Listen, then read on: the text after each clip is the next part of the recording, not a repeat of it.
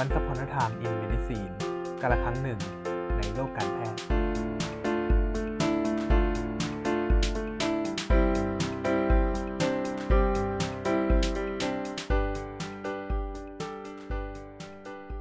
สวัสดีครับ สวัสดีครับขอต้อนรับเข้าสู่รายการ Once Upon a Time in Medicine นะครับกับผมดีมิรักพงษ์จงปัตนาครับผมปาล์มสารรัตน์ถุงทองครับจากครั้งที่แล้วเราได้พูดถึงการล้างมือในการแบบป้องกันการแพร่เชื้อของโควิด -19 ที่เราเผชิญหน้าในปัจจุบันเนี้ยแต่สิ่งที่สำคัญก็คือเราต้องหาต้นตอหาว่าเชื้อมันมาจากไหนหรือว่ามารักษายังไงก็คือการทำงานของระบาดวิทยาใช่ไหมครับใช่ครับผมแล้วการระบาดวิทยาเนี่ยมันคืออะไรครับคือถ้าตามความหมายของระบาดวิทยาเนาะมันเป็นวิชาที่ว่าด้วยการศึกษาของการกระจายตัวของโรคปัจจัยหรือสภาวะที่มีผลต่อการเกิดโรคในประชาชนนะครับแล้วก็การประยุกต์ใช้วิชาต่างๆเนี่ยในการที่จะจัดการโรคระบาดตัวนี้ให้อยู่หมัดนี่ก็คือความหมายของตัวระบาดวิทยานั่นเองทีนี้ปาล์มสงสัยไหมครับว่าแบบแล้วไอ้ระบาดวิทยาเนี่ยมันกำเนิดมาจากอะไรยังไงไม่เคยรู้เลยว่ามันการทำงานครั้งแรกของมันเนี่ยมันเกิดจากอะไรและใครคนคิดคือการกำเนิดของระบาดวิทยาเนี่ยเกิดขึ้นครั้งแรกที่ลอนดอนนะครับประเทศอังกฤษปี1854โดยหมอที่ชื่อว่าจอห์นสโนว์ที่อยู่ในเกมออฟโทนหรือเปล่าครับใช่ไม่ใช่ ไม่ใช่คนนั้นน่ะเขา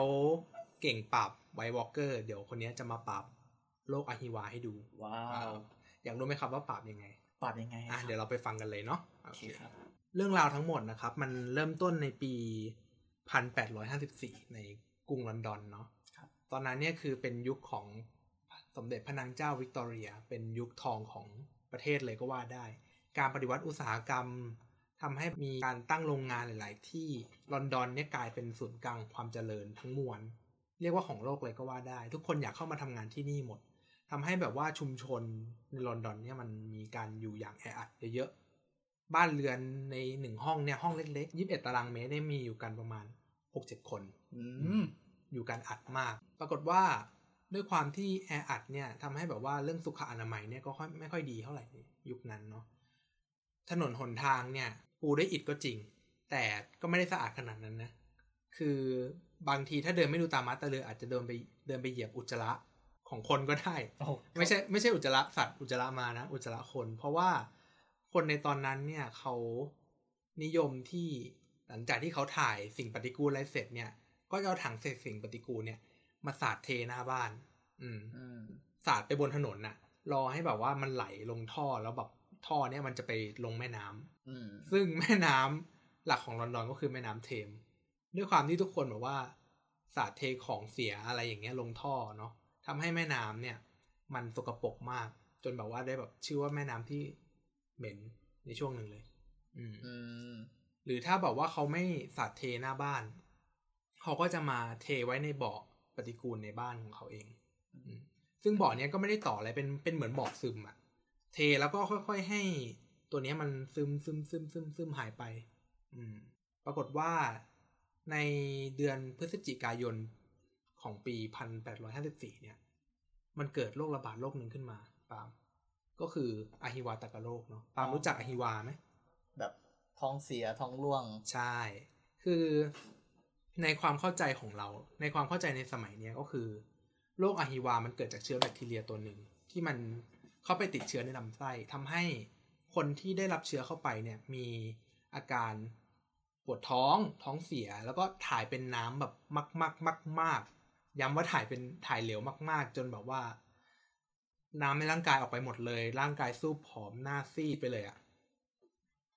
ก็คือถ่ายมากจนแบบเกิดภาวะสูญเสียน้ำรุนแรงแล้วร่างกายก็ช็อกได้ใช่พอบอกร่างกายเสียน้ำเยอะๆใช่ไหมน้ำเป็นส่วนประกอบสำคัญของเลือดเราเนาะน้ำน้อยเลือดข้นระบบการทำงานของหัวใจก็ไม่ดีระบบไหลเวียนเลือดก็ไม่ดีอวัยวะเริ่มที่จะพังไปทีละส่วนจนในที่สุดก็เสียชีวิตแต่ในความคิดของคนสมัยก่อนน่ะคือเขาอ่ะยังไม่รู้เลยว่าแบคทีเรียมันคืออะไร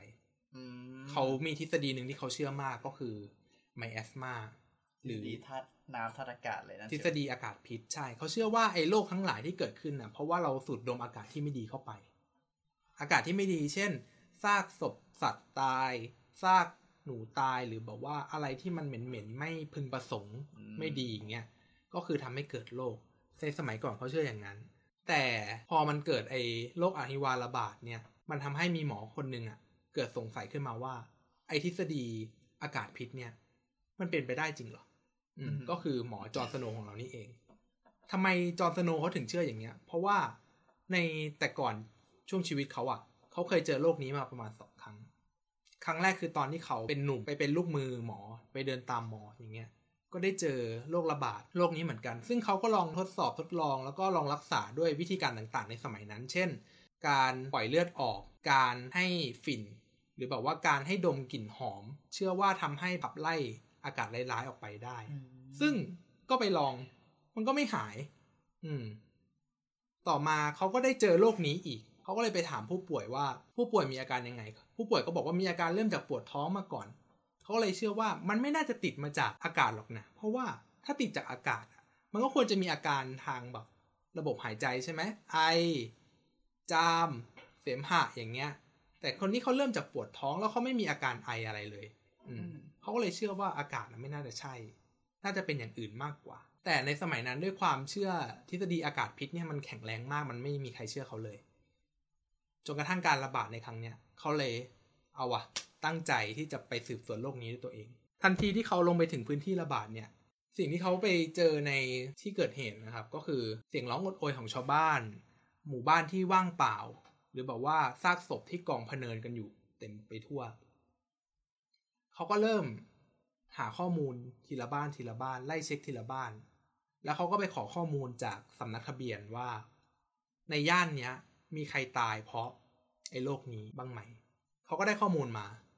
จากนั้นเนี่ยเขาก็เริ่มทำสิ่งที่เรียกว่าแผนที่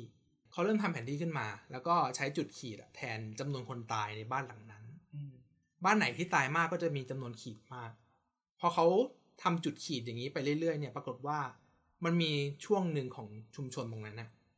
ที่มีคนตายเยอะมากที่สุดก็คือย่านถนนบรอดและเขาก็มีผู้ต้องสงสัยคนหนึ่งก็คือปั๊มน้ำคนที่อยู่รอบๆปั๊มน้ำถนนบรอดนี่คือตายกันหมดเลยก็คือความชุกของคนที่เสียชีวิตเนี่ยส่วนใหญ่เมื่อพล็อตในแผนที่แล้วมันชุกอยู่ตรงบริเวณที่ถนนบอร์ดและตรงนั้นอ่ะสิ่งเดียวที่น่าสงสัยสุดคือปั๊มน้ำที่คนมักจะใช้กันใช่เพราะว่าเขาเหมือนแบบตั้งทฤษฎีมาในใจว่ามันไม่น่าจะติดจากอากาศมันน่าจะติดผ่านอะไรที่กินได้ซึ่งตรงนั้นก็มีปั๊มน้ำที่ชาวบ้านเอาไปดื่มกินดื่มใช้กันพอเขาสงสัยปั๊มน้ำใช่ไหมแต่มันก็มีแบบคำถามอย่างอื่นว่ามันมีพื้นที่บางพื้นที่ที่อยู่ใกล้ปั๊มน้ำมากๆแต่มันไม่มีคนตายเว้ยพื้นที่นั้นก็คือพื้นที่โรงงานผ้าแล้วก็พื้นที่โรงงานเบียร์เขาก็เลยไปสอบถามว่าคนที่โรงงานผ้าน่ะมีจำนวนกันกี่คนเจ้าของโรงงานก็บอกว่ามี500-600 คนทีนี้ก็สงสัยเลยเฮ้ยมี500-600 คนน่ะมันควรจะมีคนตายเยอะถูกไหมเพราะมันก็อยู่ใกล้ๆกันเขาเลยถามต่อว่าเจ้าของโรงงานเนี่ยคือเขาไปเอาน้ำกินน้ำใช้จากไหนเจ้าของโรงงานก็บอกว่าอ๋อเขามีปั๊มส่วนตัวแล้วปั๊มเนี่ยคือต่อจากบริษัทน้ำที่ค่อนข้างสะอาดทำให้ไม่มีใครเป็นอะไรเลยตรงนี้เขาก็เขามีปั๊มเองเขาไม่ได้กินน้ำนั้นเขาเลยรอดต่อมาเขาก็ไปถามโรงงานเบียร์คนที่โรงงานเบียร์ว่าได้กินน้ำจากปั๊มนั้นไหมผลที่คนโรงงานเบียร์ตอบมาก็คือไม่ได้กินน้ำเลยกินแต่เบียร์เรียบร้อยสะอาดเลยสะอาดใช่ไหมเขาก็เลยแบบเริ่มได้ข้อสรุปว่าเฮ้ยปั๊มน้ำน่าจะจริงแล้วมันมีข้อมูลหนึ่งมาบอกว่ามันมีคนที่แบบชุมชนไกลๆแบบชุมชนที่เขาสืบสวนอยู่ป่วยด้วยโรคนี้เหมือนกันเขาก็เลยไปถามปรากฏว่าไอ้คนที่ป่วยในชุมชนตรงนั้นน่ะที่อยู่ห่างไกลเขามาเอาน้ำจากปั๊มนี้ไปกินที่บ้านเขาเลยเพราะเขาบอกว่าแต่ก่อนเขาเคยอยู่ชุมชนนี้แหละแล้วเขากินน้ำนี้แล้วมันอร่อยแล้วพอเขาย้ายไปชุมชนนึงเขาติดใจเขาเลยแบบว่าให้ลูกน้องลูกมือมาเอาน้ำจากตรงเนี้ยไปกินเว้ยเขาเริ่มได้ข้อสรุปแล้วว่าแบบไอ้ปั๊มเนี้ยน่าจะเป็นปัญหาเขาก็เลยรวบรวมข้อมูลทั้งหมดไปคุยกับเจ้าหน้าที่ของชุมชนซึ่งเขาก็อธิบายไว้ว่าเนี่ยมันน่าจะเกิดจากน้ำในปั๊มทำให้ติดเชื้อถึงแม้แบบเจ้าหน้าที่เขาจะไม่เชื่อเพราะว่าเจ้าหน้าที่เองก็ยังเชื่อในทฤษฎีอากาศพิษแต่เขาก็รู้สึกว่ามันไม่มีอะไรจะเสียเขาเลยลองดูวันต่อมาเนี่ยเขาก็เลยไปเอาคานปั๊มออกพอเขาเอาคานปั๊มออกมันก็ไม่มีคนมาใช้น้ำมันก็ใช้น้ำไม่ได้ปรากฏว่ายอดคนเสียชีวิตลดลงจนเหลือ0ไม่มีคนตายเลยจอห์น สโนว์ก็ดีใจแล้วบอกในที่สุดก็ทำสำเร็จจัดการโรคไอ้นี้ได้สักทีแต่เรื่องมันยังไม่จบเท่านี้หลังจากที่โรคระบาดนี้มันผ่านไปใช่ไหม เขาก็เอาไอ้คันโยกอะไปติดกลับคืนที่เดิมแล้วผลปรากฏว่าก็มีคนป่วยแล้วก็ตายมากขึ้นหน่วยงานท้องถิ่นก็สงสัยแล้วว่ามันเกิดอะไรขึ้นก็เลยตั้งกรรมการสืบสวนโรคขึ้นมาหนึ่งในนั้นน่ะเขาก็ได้เชิญจอห์นสโนว์กลับมาเป็นกรรมการอีกรอบหนึ่งคัมแบ็กแล้วในขณะนั้นเองเนี่ยกรรมการในวงกรรมการอ่ะก็มีพระรูปหนึ่งก็คือชื่อว่าสาธุคุณไวท์เฮดสาธุคุณไวท์เฮดเนี่ยเป็นคนที่ไม่เชื่อในทฤษฎีของจอห์นสโนว์เลยเชื่อในทฤษฎีอากาศพิษอย่างเต็มตัวแต่ถึงกันนั้นเองเนี่ยเขาก็ไม่สามารถเอาทฤษฎีอากาศพิษมาอธิบายกับสิ่งที่จอห์นสโนว์ทำได้คือจอห์นสโนว์ไปเอาปั๊มออกใช่ไหมก็ไม่มีคนตายเลยเขาก็เลยเริ่มสงสัยในทฤษฎีของตัวเองแล้วก็ทฤษฎีของสโนว์ว่ามันจริงหรือเปล่าเขาก็เลยไปกับจอห์นสโนว์เหมือนจับคู่กันนะแล้วก็ไปเดินสอบถามบ้านต่างๆเลยด้วยความที่สาธุคุณไวท์เฮดเป็นพระของชุมชนคนในชุมชนเชื่อใจแล้วก็ไว้ใจเลยแบบยอมบอกข้อมูลมากกว่าที่จอห์นสโนว์พูดรู้แต่ตรงนี้ก็มันทำให้นึกถึงแบบการทำงาน collaboration กันระหว่างมันให้ทำให้เห็นแบบภาพว่าหมอทำงานคนเดียวเนี่ยได้ข้อมูลส่วนหนึ่งแต่ถ้าแบบเราหาข้อมูลหรือว่ามีคนช่วยที่เป็นแบบว่าคนในชุมชนช่วยหาข้อมูลเช่นแบบตัวอย่างนี้คือเป็นพาเนี่ยทำให้ได้ข้อมูลมากขึ้นมันเหมือนเป็นการทำงาน collaborate กันอย่างหนึ่งที่แบบในปัจจุบันก็มีด้วยใช่ใช่พอมันได้ข้อมูลที่ขาดหายไปมันได้ข้อมูลมากขึ้นทำให้จอห์นสโนว์ก็คลายข้อสงสัยเช่นแล้วคนที่กินแล้วไม่เป็นอะไรคือยังไงเพราะว่าจอห์นสโนว์แต่ก่อนครั้งที่แล้วเขาตามแต่ข้อมูลของคนที่เสียชีวิตไงเขาไม่ได้ตามข้อมูลของคนป่วยเพราะว่าเขาไม่ได้เรคคอร์ดไว้แต่ด้วยความที่สาธุคุณไวท์เฮดไปคุยกับชาวบ้านเยอะทำให้รู้ว่าคนป่วยแต่ไม่ตายก็มีนะแค่แบบท้องเสียเฉยๆอย่างเงี้ยก็มีก็ได้ข้อมูลของตรงนี้มาและด้วยความที่ข้อมูลของจอห์นสโนว์มันคอมพลีทแล้วทำให้สาธุคุณไวท์เฮดก็เริ่มที่จะเชื่อทฤษฎีของจอห์นสโนว์แล้วคือคลายข้อสงสัยทุกอย่างจนในที่สุดด้วยความที่ทำงานร่วมกันอย่างเงี้ยทำให้เขาไปเจอผู้ป่วยรายหนึ่งก็คือเด็กหญิงอายุไม่ถึงปีที่ป่วยเสียชีวิตไปประมาณ2 วันแล้วก็จอห์นสโนว์ไม่ได้บันทึกชื่อของเธอลงในนี้สาธุคุณไวท์เฮดก็ไปคุยกับแม่เขาก็ถามว่าแบบมันเกิดอะไรขึ้นบ้างแม่ก็บอกว่าเนี่ยอยู่ๆลูกก็อยู่ๆลูกก็ป่วยโดยที่คนในชุมชนไม่มีใครป่วยเลยคือแสดงว่าลูกนางป่วยก่อนที่คนในชุมชนจะป่วยไว้แล้วลูกนางก็เสียชีวิตหลังจากนั้นแม่ก็เอาผ้าอ้อมของลูกไปทิ้งลงในบ่อปฏิกูลของตัวเองไว้พอไวท์เฮดรู้อย่างนี้แล้วใช่ไหมเขาก็เลยไปบอกกับกรรมการทำให้ท้องถิ่นมีคำสั่งขุดบ่อปฏิกูลของบ้านนั้นแล้วก็ขุดบ่อที่มันเป็นบ่อของปั๊มขึ้นมาเว้ยผลปรากฏว่าบ่อปฏิกูลของบ้านที่ทิ้งผ้าอ้อมลงไปมันซึมแล้วไอ้บ่อปฏิกูลมันอยู่ห่างจากบ่อน้ำกินน้ำใช้ไม่ถึง2 ฟุตแบบก็คือเหมือนว่าไอ้บ่อเนี้ยมันค่อนข้างจะใกล้กับไอ้แหล่งกินใช่แล้วพอนี้มันซึมปุ๊บก็มีแนวโน้มที่มันจะใช่เหมือนกับไอ้อุจจาระหรือแบบสิ่งของเสียทั้งหลายจากบ้านเนี้ยมันซึมเข้าไปบ่อน้ำกินของชุมชนทำให้เขาก็สืบรู้แล้วว่านี่แหละคือผู้ป่วย Index Case ก็คือผู้ป่วยคนแรกที่มาที่ไปของโรคใช่ที่มาที่ไปของโรคจนในที่สุดเนี่ยเขาก็จัดการถมบ่อปฏิกูลถมบ่อน้ำปั๊มตรงนั้นถอนปั๊มออกคือไม่มีใครได้ใช้ละแล้วโรคเนี้ยก็หายไปซึ่งผลพวงของการค้นพบในครั้งนี้ทำให้แบบว่ามันมีการเคลื่อนไหวหนึ่งที่เรียกว่า sanitation movement แนวร่วมเคลื่อนไหวเพื่อสุขอนามัย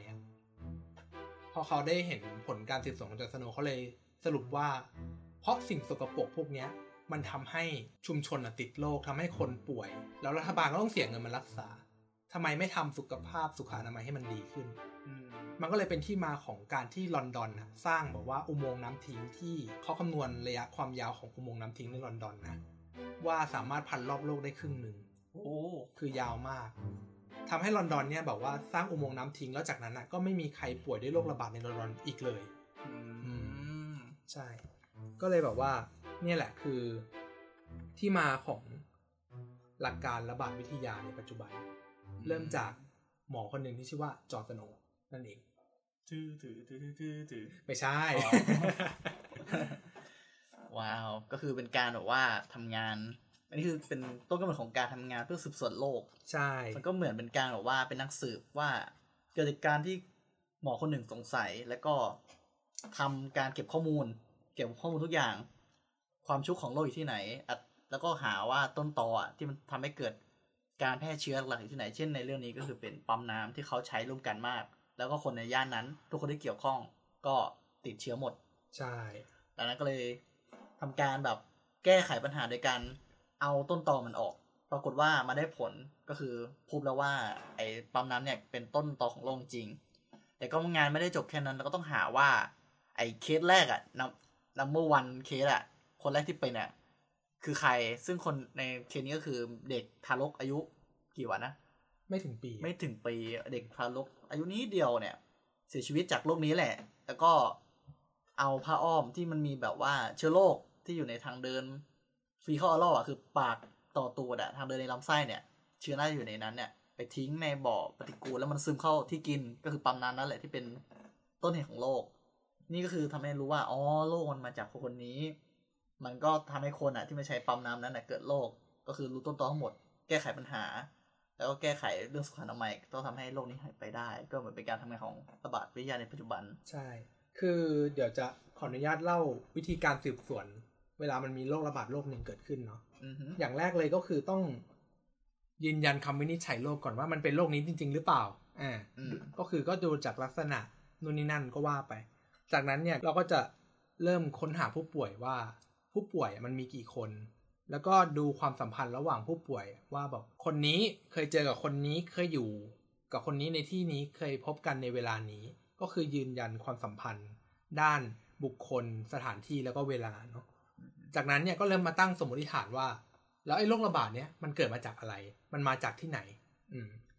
แล้วก็ค่อยทดสอบสมมติฐานว่าถ้าสมมติเราเอาตัวนี้ออกไปมันจะมีผลหรือเปล่าทดสอบสมมติฐานอะไรเรียบร้อยยืนยันแล้วเนี่ยเราก็นำสมมติฐานเนี่ยมาประยุกต์กับวิธีการควบคุมการระบาดแล้วก็สรุปเป็นรายงานผลออกมานี่ก็คือแบบเป็นการทำงานคร่าวๆของการสืบสวนโรคระบาดในปัจจุบันใช่ก็เหมือนกับการระบาดโควิดที่ปัจจุบันนี้เขาทำแบบวิธีนี้อยู่เหมือนกันใช่ปัจจุบันนะครับถนนบรอดได้เปลี่ยนชื่อเป็นถนนบรอดวิกส่วนปั๊มน้ำเจ้าปัญหาเนี่ยก็ได้มีรูปจำลองนะครับขึ้นมาติดตั้งแทนเพราะว่าปั๊มตัวจริงเนี่ยได้ผุพังแล้วก็สลายหายไปตามกาลเวลาเรียบร้อยโดยสิ่งเดียวจากยุควิกตอเรียที่ยังหลงเหลืออยู่ก็คือก้อนอิฐสีแดงที่อยู่หน้าปั๊มนั่นเองนอกจากด้านระบาดวิทยาแล้วเนี่ยจอห์น สโนว์ยังมีความเชี่ยวชาญเรื่องวิสัญญีอีกด้วยนะครับโดยเขาเองเนี่ยเป็นวิสัญญีแพทย์เป็นคนที่คอยดูแลเรื่องการให้ยาสลบแก่ผู้ป่วยต่างๆเขาเป็นหนึ่งในคนที่คำนวณปริมาณของยาสลบว่าในปริมาณเท่าใดเนี่ยให้แล้วจะปลอดภัยกับคนไข้และทำให้คนไข้เนี่ยสามารถตื่นได้หลังการผ่าตัดจบชื่อเสียงของจอห์น สโนว์เนี่ยโด่งดังไปทั่วเกาะอังกฤษและทั่วราชวิทยาลัยทำให้จอห์น สโนว์นะครับได้มีโอกาสถวายงานแด่สมเด็จพระราชินีนาถวิกตอเรียในขณะที่ทรงมีพระประสูติการพระโอรสเจ้าชายลีโอโพลและเจ้าหญิงเบียทริซนะครับโดยการถวายยาสลบซึ่งปลอดภัยทั้งสองครั้งสำหรับเอพิโซดนี้ก็มีแต่เพียงเท่านี้นะครับก็ขอบคุณทุกท่านที่เข้ามารับฟังพอดแคสต์นี้เนาะถ้าท่านมีข้อสงสัยหรือมีคำถามอะไรอยากให้พวกเราตอบหรือมีเรื่องไหนอยากให้เราปรับปรุงในการออกอากาศครั้งต่อไปเนี่ยก็สามารถส่งเข้ามาได้ที่อินบ็อกซ์ของเพจนะครับตอนนี้เรามีเพจแล้วชื่อ Once Upon a Time in Medicine นะครับผมครับก็วันนี้ก็ขอจบแต่เพียงเท่านี้ครับสวัสดีครับสวัสดีครับ